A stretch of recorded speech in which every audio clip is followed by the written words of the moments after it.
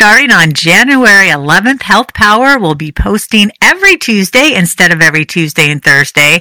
On Thursdays, starting on the 12th, you're going to get Dog Eared with Lisa Davis. They write books about dogs. I interview them. So if you're a dog lover, I hope you will check it out. Tell your friends, tell your family, also tell them about Health Power. So again, Health Power every Tuesday, Dog Eared with Lisa Davis every Thursday. Hope you'll tune in. Hi, I'm Lisa Davis, and on today's episode, we do talk about Sarah Hodgson's book, Puppies for Dummies, but we also talk about dogs in general and training tips for dogs of all ages. So even if you don't have a puppy, you'll want to listen to this episode. Thanks so much.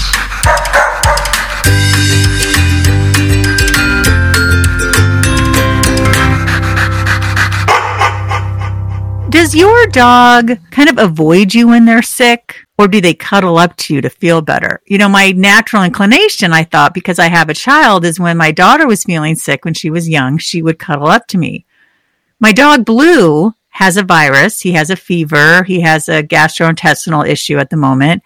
And when I go to sit with him, he moves. Or if I do sit next to him, he turns his head away from me and kind of shoves it in the couch. And I found that really odd. So I'm just curious if maybe that's just the natural way. My husband thinks, listen, he doesn't feel well. He just wants to be left alone. So I'm curious. Let me know. You can tweet me or DM me wherever you follow me at Lisa Davis MPH. I'd be really curious to know. But luckily, I have a wonderful holistic vet. He's got some supplements. He's going to just rest today, and we're just going to keep our eye on him. And that is what's going on with my baby. But today, we're talking about puppies. I just read a book, told me everything I would ever need to know about a puppy if I decide to get one. Puppies for Dummies, 4th edition. Understand your puppy's actions, use positive reinforcement techniques for training, redirect problem behaviors by Sarah Hodgson.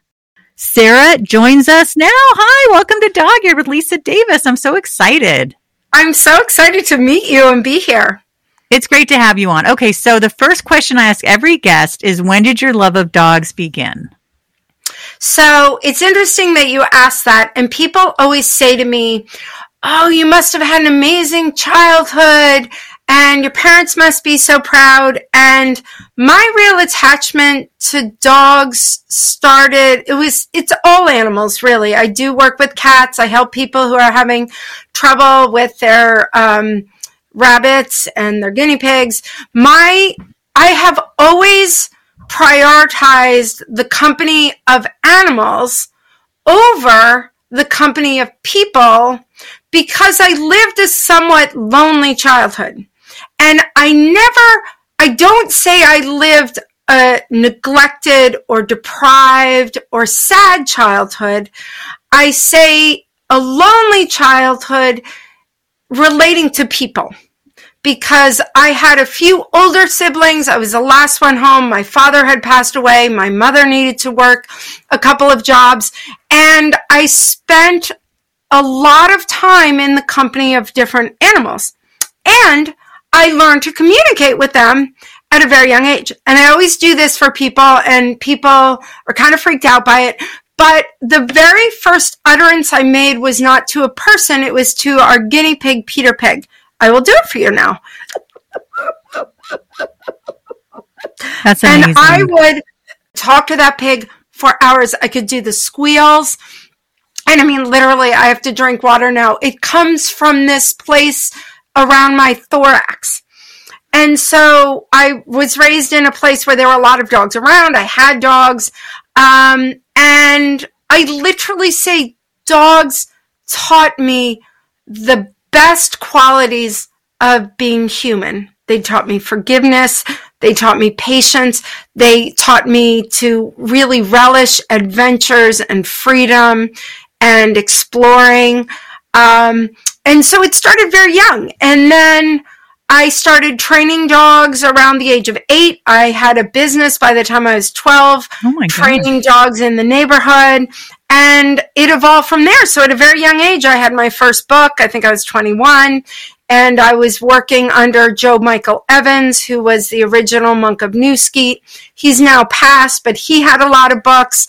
I I just was very blessed with doors opening and no resistance to running through whatever door opened for me. And again, I credit that for dogs. They're always up for whatever time and involvement we have to spend with them. Yeah, dogs are so amazing. You know, it's going to be hard to avoid certain stories that I've told before, so I'll keep this brief. Everyone knows who's listened, my mom was afraid of dogs. And the thing that's so heartbreaking is that she was chronically ill.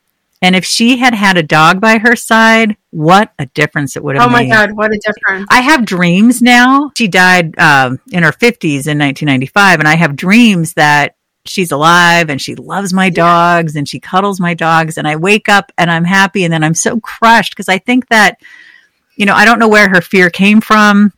I think she may have had an incident when she was little, but it just breaks my heart because dogs bring us so much joy and so much solace. Solace. Oh, we think on the same wave, you and me. I was going to say solace, and you said it. I love it. It's so true. So I know you're the only one who can see me, but right now, that's my oldest dog. My other two dogs are just off screen on the couch, cuddled up. But I have 4 dogs, and I call them my halo. It's literally wherever I go, I have 6 cats, 4 dogs, and they're my halo. Wherever I am, they seem to just gravitate. And the energy they give me is so healing and just so reassuring. And this sense of calm that's in our household really starts in puppyhood. You can really coach it in when they're young.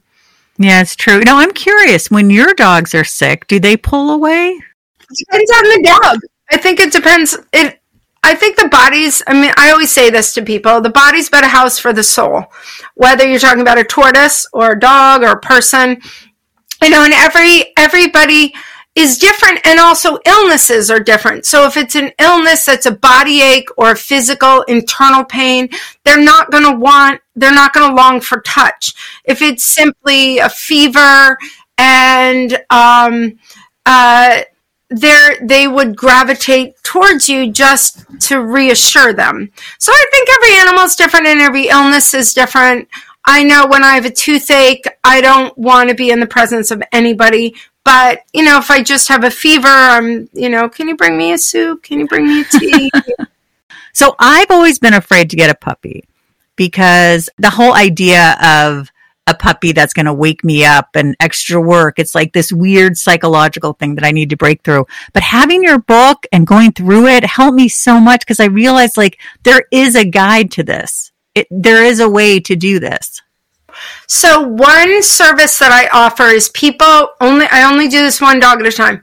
They send me their puppy straight from the breeder for 1 week only. And the first thing I do is I sleep train them.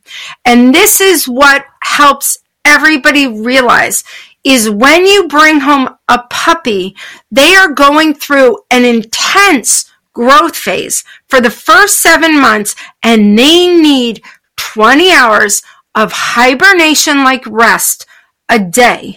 So the biggest mistake people make is they bring home a puppy. The first night, the puppy cries out. They take it out of the crate. They take it outside every 2 hours. Biggest mistake in the book. In 1 week, I get a puppy sleeping 12 hours without interruption. And here is the reason why. When you bring a puppy straight from the litter, they are accustomed to full body contact, heartbeats, nesting, and you bring them home and you put them in a bear crate with a flat mat. It is terrifying. Their waking up every 2 hours is calling out for their mother. It's their grieving period. The most important thing you not do is hyper arouse them by taking them out of the crate. It's very confusing, and it creates a pattern of not being able to ride the sleep wave. You know how we go into a deep sleep and then we come in a light sleep and then we fall. Now, when they're crying out, they're in the light sleep. You don't want to be waking them up out of that. I take the first 3 days a puppy is home, put the crate in the middle of my bed. My husband is a saint. And when that puppy wakes up and cries, I don't do anything but first of all, the crate is like a nest of stuffed animals and sweatshirts that smell like you. There's this thing called the Snuggle Puppy that has a heartbeat. You can get one of those. But the crate is this nest of all body contact. So the puppy kind of nests in and feels like safe, tactily secure. Then the 2 hour, I don't care even if the puppy has an accident the first couple of nights. Every 2 hours, if that puppy just wakes up and is whining, I put my fingers in. I say, shh, shh, shh. Get the puppy back down into the sleep. Now, mind you, if the puppy wakes up and goes, woof, woof, woof, it's repetitive barking. That's a quick, I need to get out of the crate. I don't want to go to the bathroom here. That's a run through. But that generally happens maybe in 6 to 8 hour spurts. And that's a very quick out, run them outside or on the papers, put them back in. The puppy must be in the habit of sleeping a 12-hour sleep cycle at night from the beginning. And if you devote, as I do, I bring them in. I know how to raise a puppy. I can do it in my sleep. I'm like a baby nurse for puppies. I bring them in. I sleep train them. By the time they go home after 1 week, they are sleeping. And I'll tell you more about it and get you excited to have a puppy. I work with a lot of special needs children with dogs, and we have therapy rabbits that we place with children with special needs that are raised literally imprinted from birth with human touch. So they're calm and docile. Anyhow, the puppies, when they wake up, they are on a 45 to 90 minute, it's average about an hour, wake to sleep cycle. So they wake up at 7, you feed them, you take them out, or papers, you feed them, you take them out to potty and play. Then they have some self-soothing time where they learn the most important early lesson, which is you are present, but you're not always accessible. So you wake them up, take them out, you feed them, take them out, you play with them. It's kind of parallel play in the beginning. Then they self-soothe with their own little toys while you do what you need to do. And within 45 minutes to an hour, they are already going into their sleep state. They go back in the crate, which initially should be in a blacked out room. You're mirroring the inner sanctum of the den. You play sound canceling music and they are asleep for another 2 to 3 hours. Then they wake up and you repeat. We're out to potty, we're in to eat, we play, engagement, we self-soothe, then we're back into sleep. And you stick to that pattern for the first month that puppy is home. Then it stretches a bit, but the goal is that you have and you create a restful routine for the puppy so they learn early on to trust their environment. It's not some jagged, chaotic, right, every day is different ritual, and it's primarily sleep-based because this is their intense growth phase.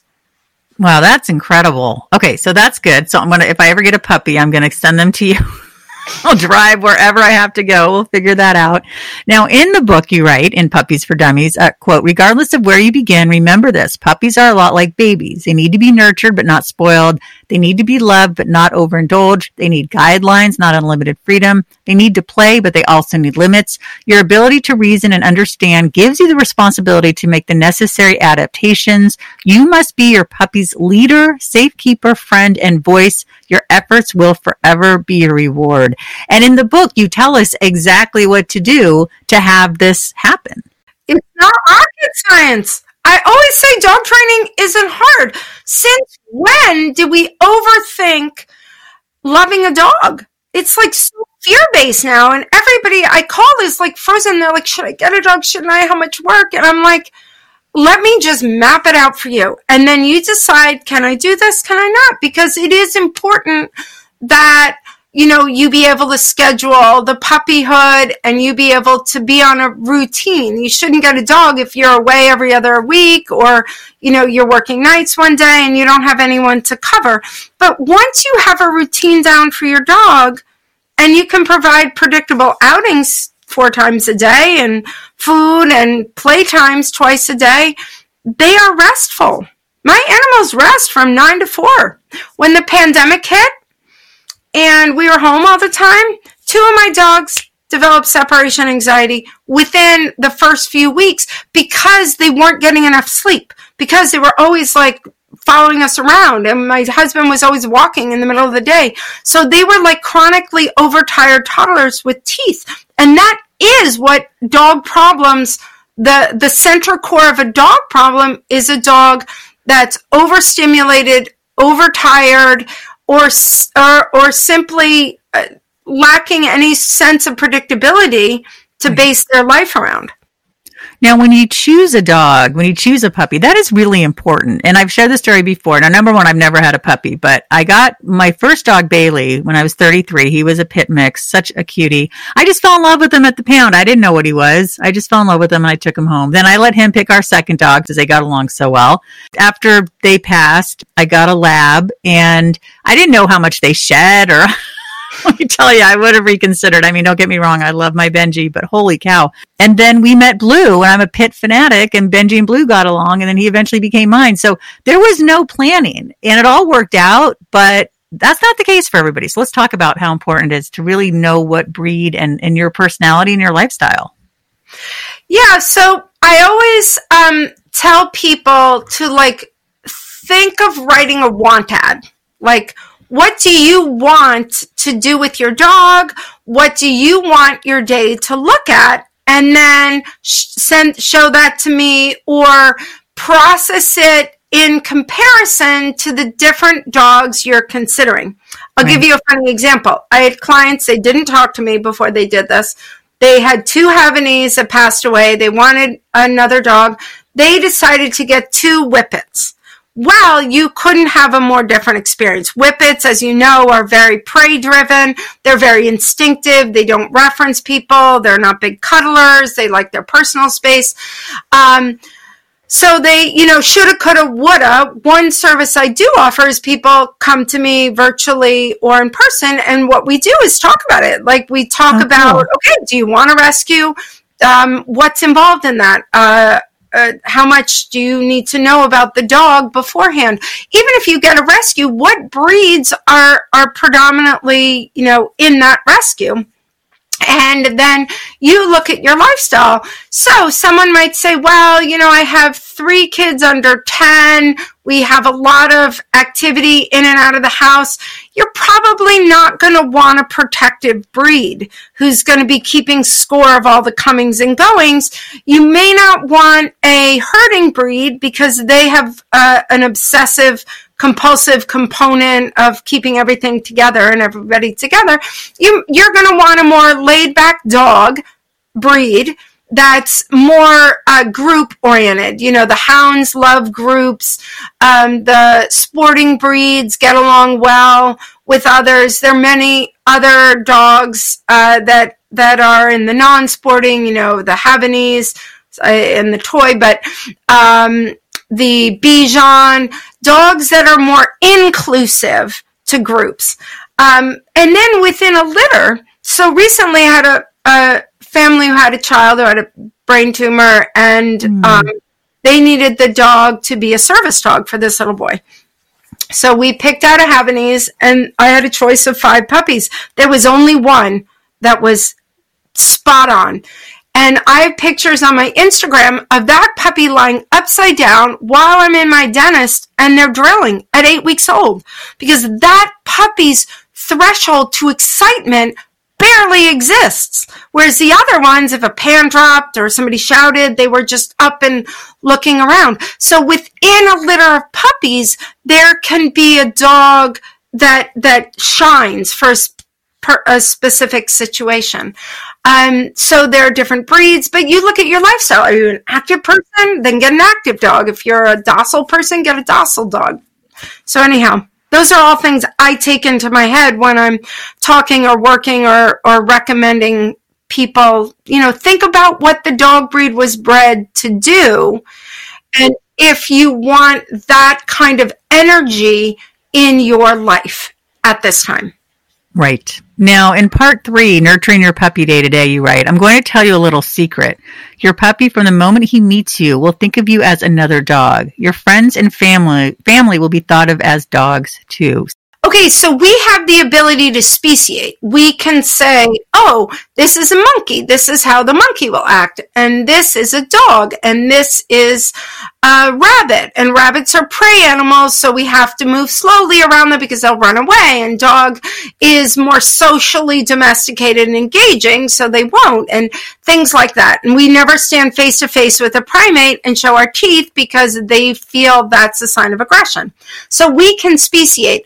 Dogs and other animals don't. When they, if we were to crack open their skull and look at their brain, their organ is very tiny. The majority of their headspace is sensory neurons and sensory bulbs. So their whole life, a dog's life is spent in sensory interpretation, interpreting what's coming in.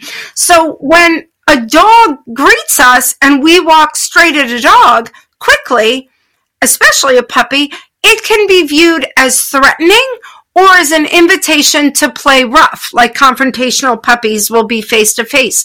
But they have to interpret through their worldview what we're doing.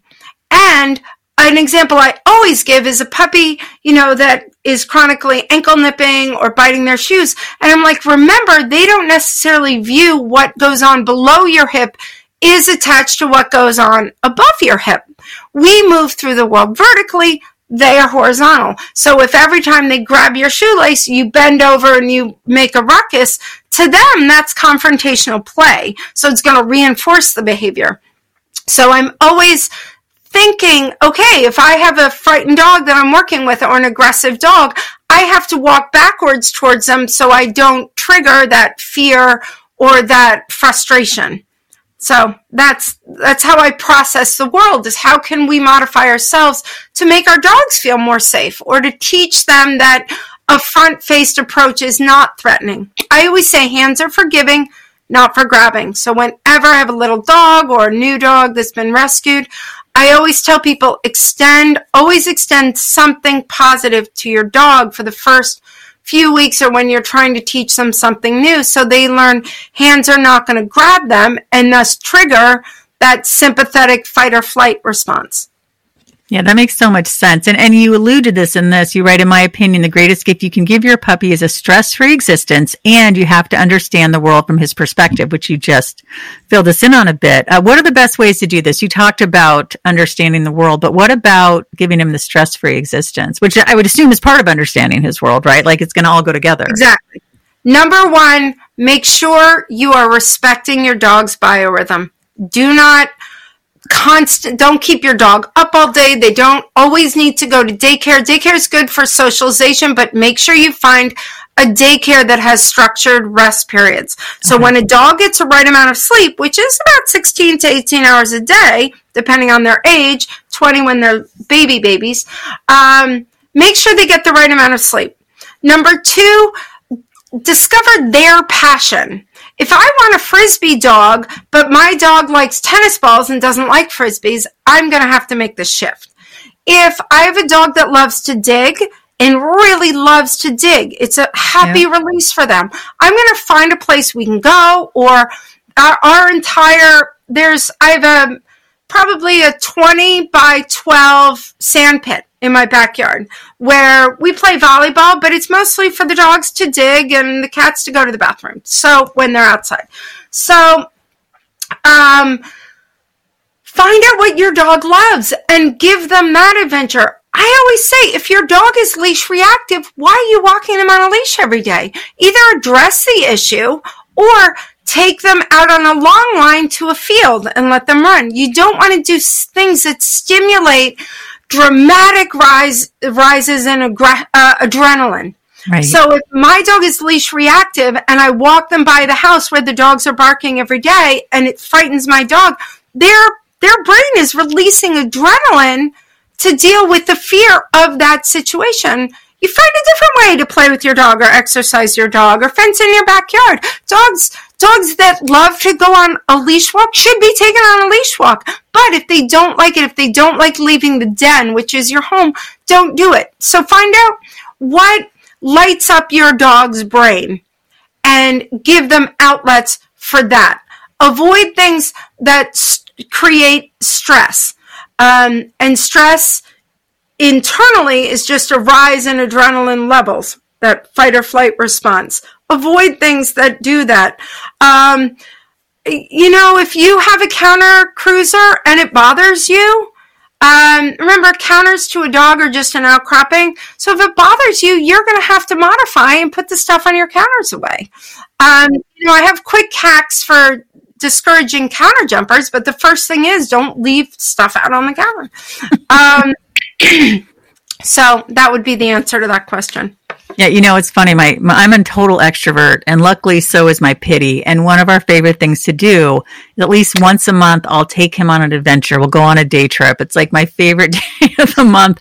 We will go to the beach. He is good with every single dog, every single person, and he loves it. And I love it because I love talking to strangers. I love making chit chat. I love seeing new things. And we went to Rockport last month in Massachusetts, which is absolutely stunning. And we just had the best time. And I also think it's really good for pit bull awareness because he's such a love. And people are like, oh my God. I'm like, oh no, trust. Oh, people kind of pull away. I'm like, oh, he's fine with other dogs. And some people are still kind of resistant, but other people are like, oh, okay. And he just knows, like he just gently smells them and he's done. That's it.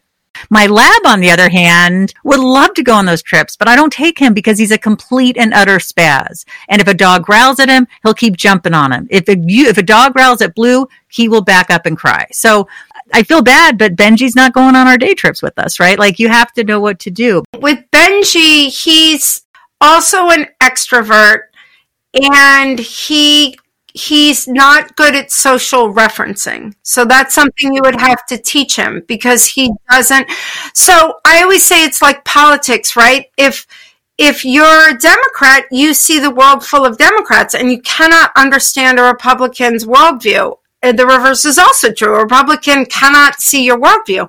So if you take a lab and you put them with a shepherd and the shepherd is like back off, it's because the shepherd views that Benji is a danger, but Benji views the dog-averse shepherd from his worldview and thus doesn't even pause to consider the cues he's giving. No, we have a pit bull mix named Wahoo, and he's just like he's just like Blue. He's just mush and loves adventures and loves day trips, but for some reason the pit bulls can play both sides of that, some of them, and they do need excessive socialization, but they can play both sides of the coin, right? They can socially reference and mirror whatever the other dog is putting out there. Right. So it's dependent on the dog. With some dogs, you have to teach them. I do teach group dog training, puppy kindergarten. I do pet therapy class, and I have basic training classes, and I'm constantly talking about social referencing. The goal of training is that your dog will always reference you for cues on how to behave in different situations, and all dogs are different, right? They all have different personalities. But I think the best thing we can do is give a little bit of our time to our dog, because like you said, when you do something they love, you feel the love coming right back to you. Yeah, it's true. I mean, the thing with Benji, too, he's 9. He has horrible arthritis. We're going to start him in aquatic therapy in a couple of weeks. He can't walk more than 15 minutes at a time. I mean, he's so stiff. And so there's other issues, too. I got him at 1 year and 9 months, and his previous owners never trained him, never socialized him. Blue, I got Blue when he was 6 months. His trainer did, his pet parent until I got him, did do all the right things. And then I got my little mush. And so I feel like I should have done more with Benji. Although I have to say we had 3 different trainers. So we tried. I don't know. Are there dogs that just, if they don't have that young socialization, it's just more of a challenge and maybe we gave up too quick? I don't know. I'm so glad you brought that up, because there is this period of intense brain growth between 0 and 12 weeks of age. And this phase is called the imprinting phase, because whatever the puppy hears flows right through the reptilian part of their brain and makes a mirror image on their hippocampus. So anything that goes on during that stage becomes normal. And that phase is like an open funnel. I mean, you can and people say, well, I can't bring my dog out until it's inoculated. I say, phooey. Get a sling like a baby, put the dog in the sling, or get a closed Very kennel or whatever. They have those big tents for big breeds. Get them out, get them watching dogs at a dog park, get them on a train, get them in an elevator, anything that would be normal for your life during this early phase that you bring them home between 8 and 12 weeks. Lean in, take some time off. It is so critical. And people send me their puppies. I only take puppies between 8 and 11 weeks of age because that's what I know best. That's the best time to train a dog. None of my dogs jump. And people are like, how do you have all these dogs? They're so calm. They don't jump. Because they learned the 4-paw rule. Nothing happens unless you're on 4 paws, and nothing happens unless you're on your happy mat. And every room has a happy mat, and all good things happen to the dogs when they're on their happy mat.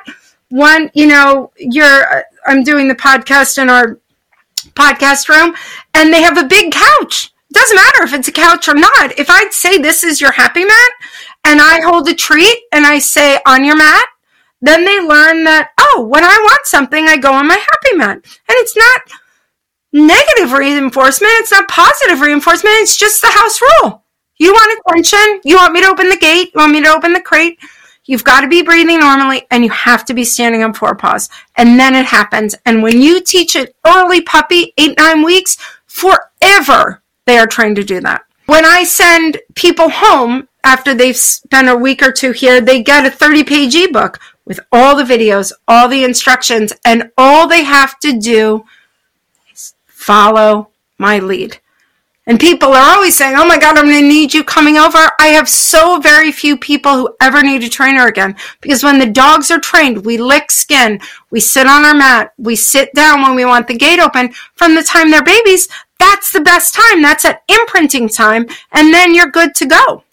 Yeah, and so that's why I had such a struggle, or have such a struggle with Benji, because he was 1 year and 9 months with he barely even knew sit. I mean, I don't know, these people, I don't know what the hell they were doing, but thank goodness they surrendered him to the shelter. Right. So it's possible, but harder. To train an older dog? Yeah.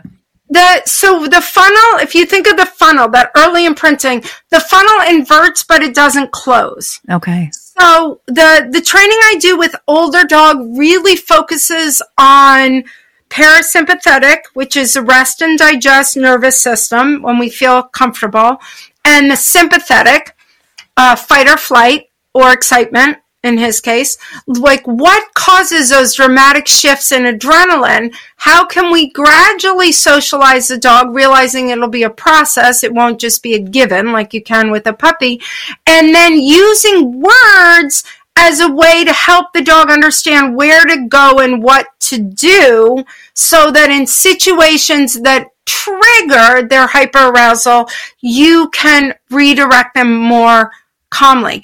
I love zingers, and my favorite zinger with a puppy or an adult dog or child is they're on the roller coaster, you're on the park bench.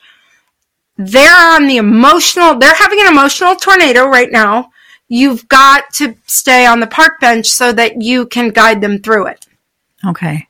Oh, that is really good advice. All right. Let's talk about speaking Doglish and conveying yourself as a top dog to your puppy. You write, Doglish consists of 3 elements: eye contact, body language, and tone. This is the most important thing I tell people, and everybody's like, I never heard that. I actually heard the opposite. Oh, really? Yes. So I always tell people the more you look at your dog, the less they'll look at you. When puppies first come home, and this is why I can do my imprinting in a week, and people are like, how is that even possible? And I'm like, I don't know, read the testimonials on my website. When puppies first come home, they need to understand, are you more parent-like or are you more puppy-like? And they don't bond so much to us right away as they try to format their perspective and learn the new routines. So we have no fur, We do not bark. We don't make the same noise. We don't have a tail. We don't have ears. Those are all the dogs, a puppy's first language, right? Is watching the posture and the subtle motions. We don't have any of it. They then try to determine, okay, the eyes are similar. And the physical nature of our being is similar. So they're like, okay, puppies are constantly interacting, grabbing each other, making eye contact, body contact, and parents are more like matter of fact. There's some verbal vocalizations. They have a lot of puppies. They do this thing, I call it the soothing. They lick the puppies, right? So when the puppy first comes home, the biggest mistake people make is they overstimulate them. They don't let them sleep enough, and they constantly are looking and picking up and engaging. Then they call me wanting to know why the puppy's nipping so much. And I'm like, well, you are being perceived as a puppy to that puppy. So eye contact is really important. And it will make sense when I explain it in a minute to you, but I can look at my dog, maybe give them a command, but staring at them, sit, come, moving towards them, staring will cause distress. Or they'll simply think, I want to play, and then they'll get very physical. So eye contact is important. The sustained loving gazes should be really reserved for times that you're both in a restful space, not looking, what do you got? Give me the tissue, give me this, give me that. The dog will go crazy. And when you're constantly looking and grabbing things out of the dog's mouth, you're highlighting the dog's focus on that object. So you're just going to lead to the dog picking everything up instead of, here's your happy mat, and here's a little toy basket full of your things. And then you know what? We're going to really keep things up for a week or two so the puppy doesn't get confused. So in terms of direct eye contact, so I'm talking to you now. My dog has been trained that if he wants attention, he sits next to me. He doesn't jump up in my face. And if he did jump up in my face, all I would do is take my hands and cover my face so that he would learn, oh, that doesn't work to get attention. If I want attention, I have to come over here to get it. He is gorgeous. He is so handsome.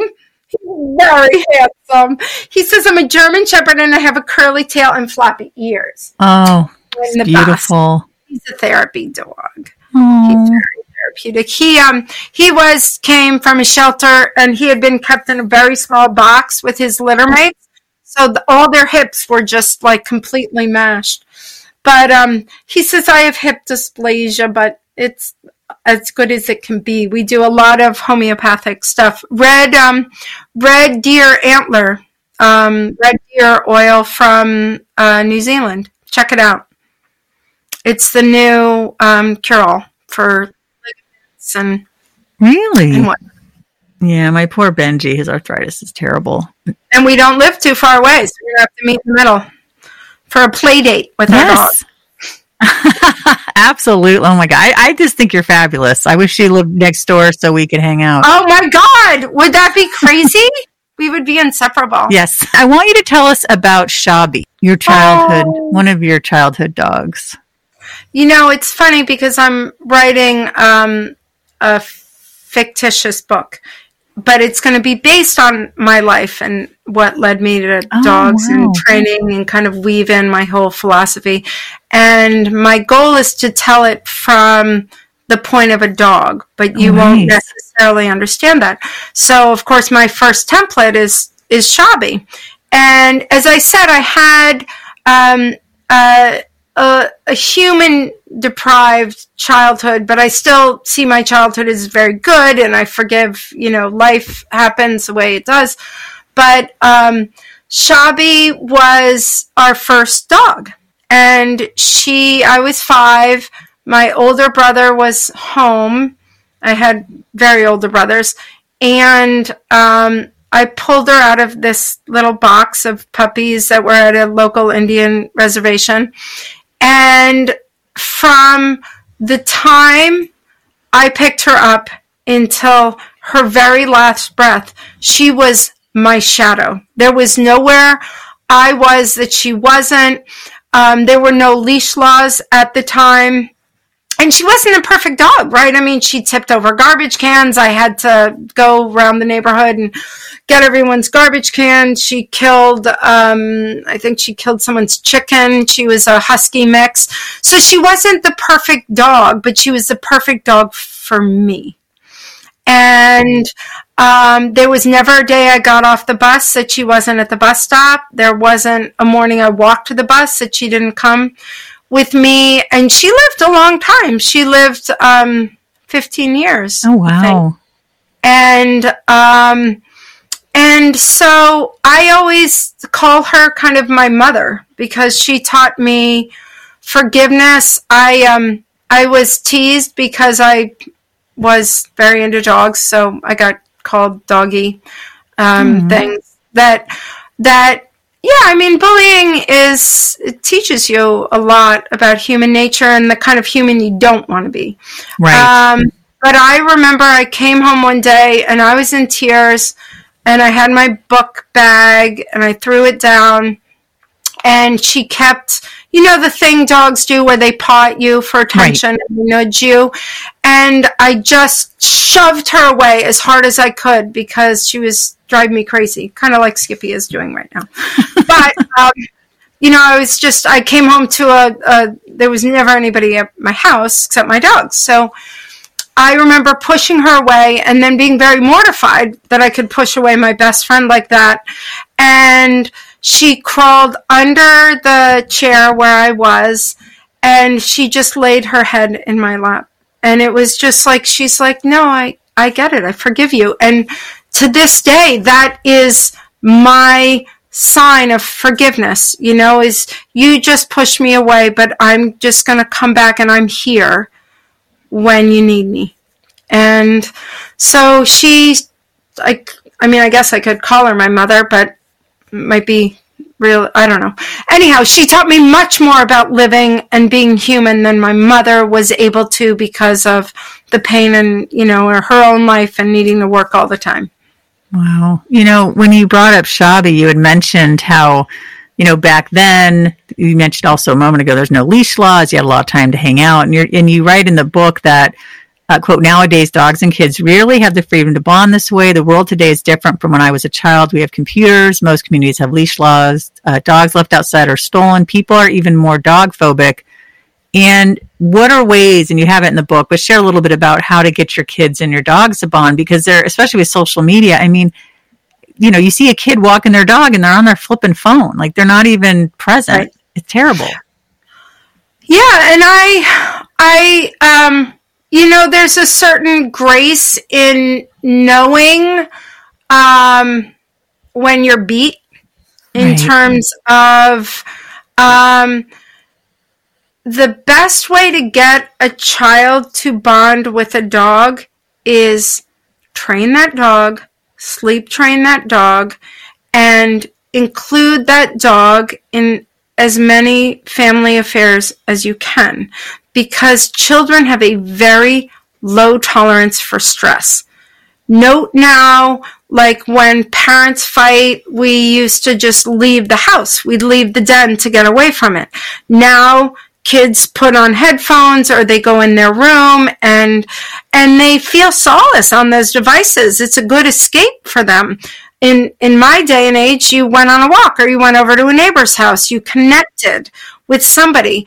And so if you have a dog that's nipping, that's jumping on the counter, that's causing you to stress out and scream, it's stealing the napkins, it's barking at you during dinner time, the child's not going to bond with that dog. And there are ways to, I just worked with a corgi yesterday. I wish I had a before and after video that two people had said it's too much dog for you. Somebody said I hate when people put negative, it's a brat, it's dominant, all these negative things. It was the smartest dog in the world. I had that dog. All I did is every time it jumped on me, I'd cover my face. Every time it barked or jumped at the table, I just said, no, sweetie, go on your mat. I trained it on the mat. It picked everything up I had to teach it in minutes. and it was flying over to its mat to get my attention by the end. And it was not difficult. It was just simple techniques, and the people are so happy because everything they were told to do, jerk the dog on a prong collar and walk it like jerking it if it wasn't outside. It's a corgi. It wants to run around. It wants to grab frisbees. It wants to engage. And so really, if you want to reach children, you really have to provide a very stress-free existence and build, have a dog that when they play their piano or they're doing their homework, sits on a mat, chews a bone. Make the, build in, okay, one of your things you're going to do every day for the family. I hate to call it a chore, but because you don't want walking a dog, is to just take the dog out. And maybe if the dog doesn't walk well on a leash or is reactive on a leash, just take the dog and play fetch with a ball. And if it's a little dog and it's winter time, or you have a basement, or you can teach the dog a trick or something. Like, you don't have to make training so adverse that a child doesn't want to hurt their dog. You can have the kid do the trick training part, the fun stuff, the jumping over things. When kids come to class, I always have a prize box, and even the 16-year-olds and 17-year-olds want little dog ears and stuff like that. And I often get parents going, I had the most engaging conversation with my son on the way home. Like, the way you put it and the way you think about it, and that it was a positive experience, and you didn't make fun of our dog because they barked a lot in class, made my kids feel so included in the process. Oh, that's great. Do you have any advice for a 9-year-old lab that is mouthy, doesn't bite down? When he greets people, he likes to put their hand in his mouth and then he pulls away, but people hate it, and I don't blame him. What is that? Is that just his way of checking people out? He doesn't even nibble. It just kind of right. It's called the slobber greeting, the slobber touch. So you have a dog that is naturally oral. So it doesn't matter what time you teach these skills. You can teach them now. I would teach him a skill carry, and I do this. I had a golden here last week. You can see her on Instagram. Her name was Billy. Very oral. Very, very oral. Always wanted to carry the leash in her mouth. Now, again, puppies that are oral want to carry a leash in their mouth. That's their passion. So you don't get mad and pull it out and create a focus. What I did is, dogs don't like oregano oil. They find the taste very offensive. So you take some oregano oil, you put it full strength on a napkin, you hold it in front of their face, they'll come and sniff it, and as they're sniffing it, and it's going to their brain, they will pull back because it's offensive. And then you just say, leave it, as they're pulling back, and then they learn that intense scent and the word leave it are kind of paired. And then you dilute it down, just a few drops. Dogs can smell a drop in a pool.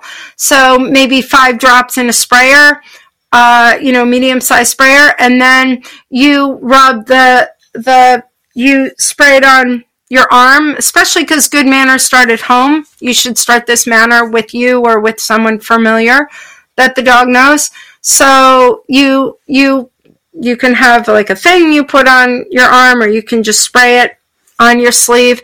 And that's one part of it. The other part of it is teach him what to do first. So you have, at my doors, there's always, there's a big basket of stuffed toys and balls and bones. So when you come in my house, my dogs feel a rush of adrenaline. That's normal. You're coming into their den. They're excited. Initially, you want to teach him carry.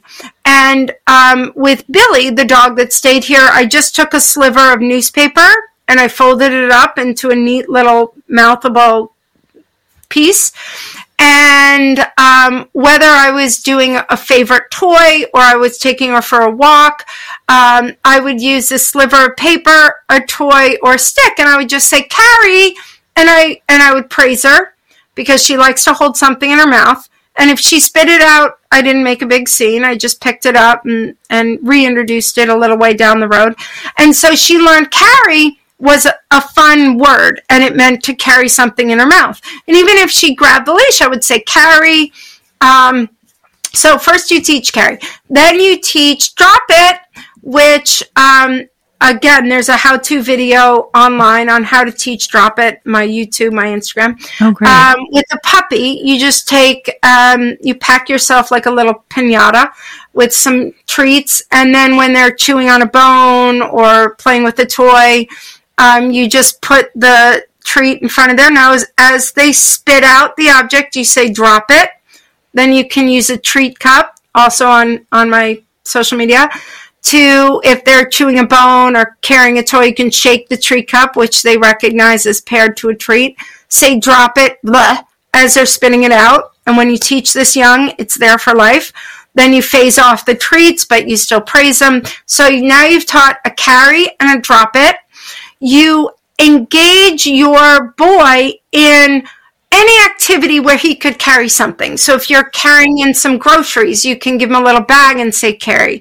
If you're going for a walk, you can give him a stick or a newspaper and encourage him to carry. Then you plant some toys that he loves. If he loves tennis balls, plant a little basket of toys at the front door. So every time you come in, you say, get your ball, get your ball. And so you're really driving, listen, you love stuff in your mouth. I'm going to teach you all sorts of fun tricks and things you can do to engage your mouth. And then what I want you to do is take the oregano, get him to recognize the smell as adverse, which I described with the paper towel, full strength. You never shove it in his nose, you just let him smell it. And then you have a little sprayer by your front door that you spray your arm. And when he comes up and he grabs your arm, it's that distasteful thing. So you can say, leave it, and then move on. Well, that's amazing. You know, it's funny because he does love to carry things around. Half my socks are missing, and luckily he doesn't eat them. He just drops them in different parts of the house. But one thing I thought was funny is when we got Blue learns things quickly. Within a week, he would notice that when someone came over, Benji would put something in his mouth to bring to the person, and then he would drop it and then mouth them. But I'm going to work on that. Blue would literally in like a week, when someone would come to the door, he would run around the house looking for something to bring. Exactly. Like, that's how they do things here. I tell everybody, put a little basket of toys in all the room you share. Because then your dog knows what to grab. Because we do things with our hands when we're nervous or when we're anxious. Dogs need to put things in their mouth. Have a fester chew. If you're having like a party or somebody's coming to the house and they have to work and it's going to disrupt your dogs, give them a really special chew they can just chew off. Yeah, this is great. Okay, first of all, you got to come back. There's still so much more to talk about, and I know you have a lot of books, and I want to talk to you about all of them. I just want to tell people, this really is everything you need to know. The book, again, is Puppies for Dummies, 4th edition. Understand your puppy's actions, use positive reinforcement techniques for training, redirect problem behaviors. I think the book was like 500 pages, and I read the whole book, and I learned so much. And you've given me the confidence today and from reading your book that maybe I will get a pit, because I want a little pit puppy someday. Oh, yeah. And I want you to take him first. Do the sleep thing, and then we'll take it from there. But is there anything else you wanted to add today? No, that's what people love the most when I send their puppies home, that they're sleeping through the night, that they have kind of a handle on housebreaking, because with my 4 dogs that's showing what I was going to ask about. Big grass, and that they're well socialized to dogs of all ages, because my 13-year-old dog doesn't want any puppy nipping on her tail, whereas Peekaboo is my youngest, plays with them all day, and Skippy is like the saint. We call him Saint Skippy. He just babysits them all. So, no, I love what I do. I'm happy to help anybody. It's not rocket science, and don't believe everything you see or read. All right. Well, I think you're incredible. Tell us all the ways we can find you. I think I'm following you on Instagram, but I got to make sure. I got to see these videos. I'm out there on all the social media. It's Sarah Says Pets. You can hop on my website, which is either sarahsayspets.com or simply my name.com.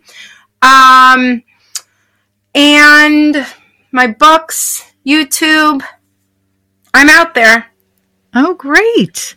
Well, this has been so much fun. I can't wait to have you back. Puppies for Dummies, 4th edition. You wrote them all. That is really impressive.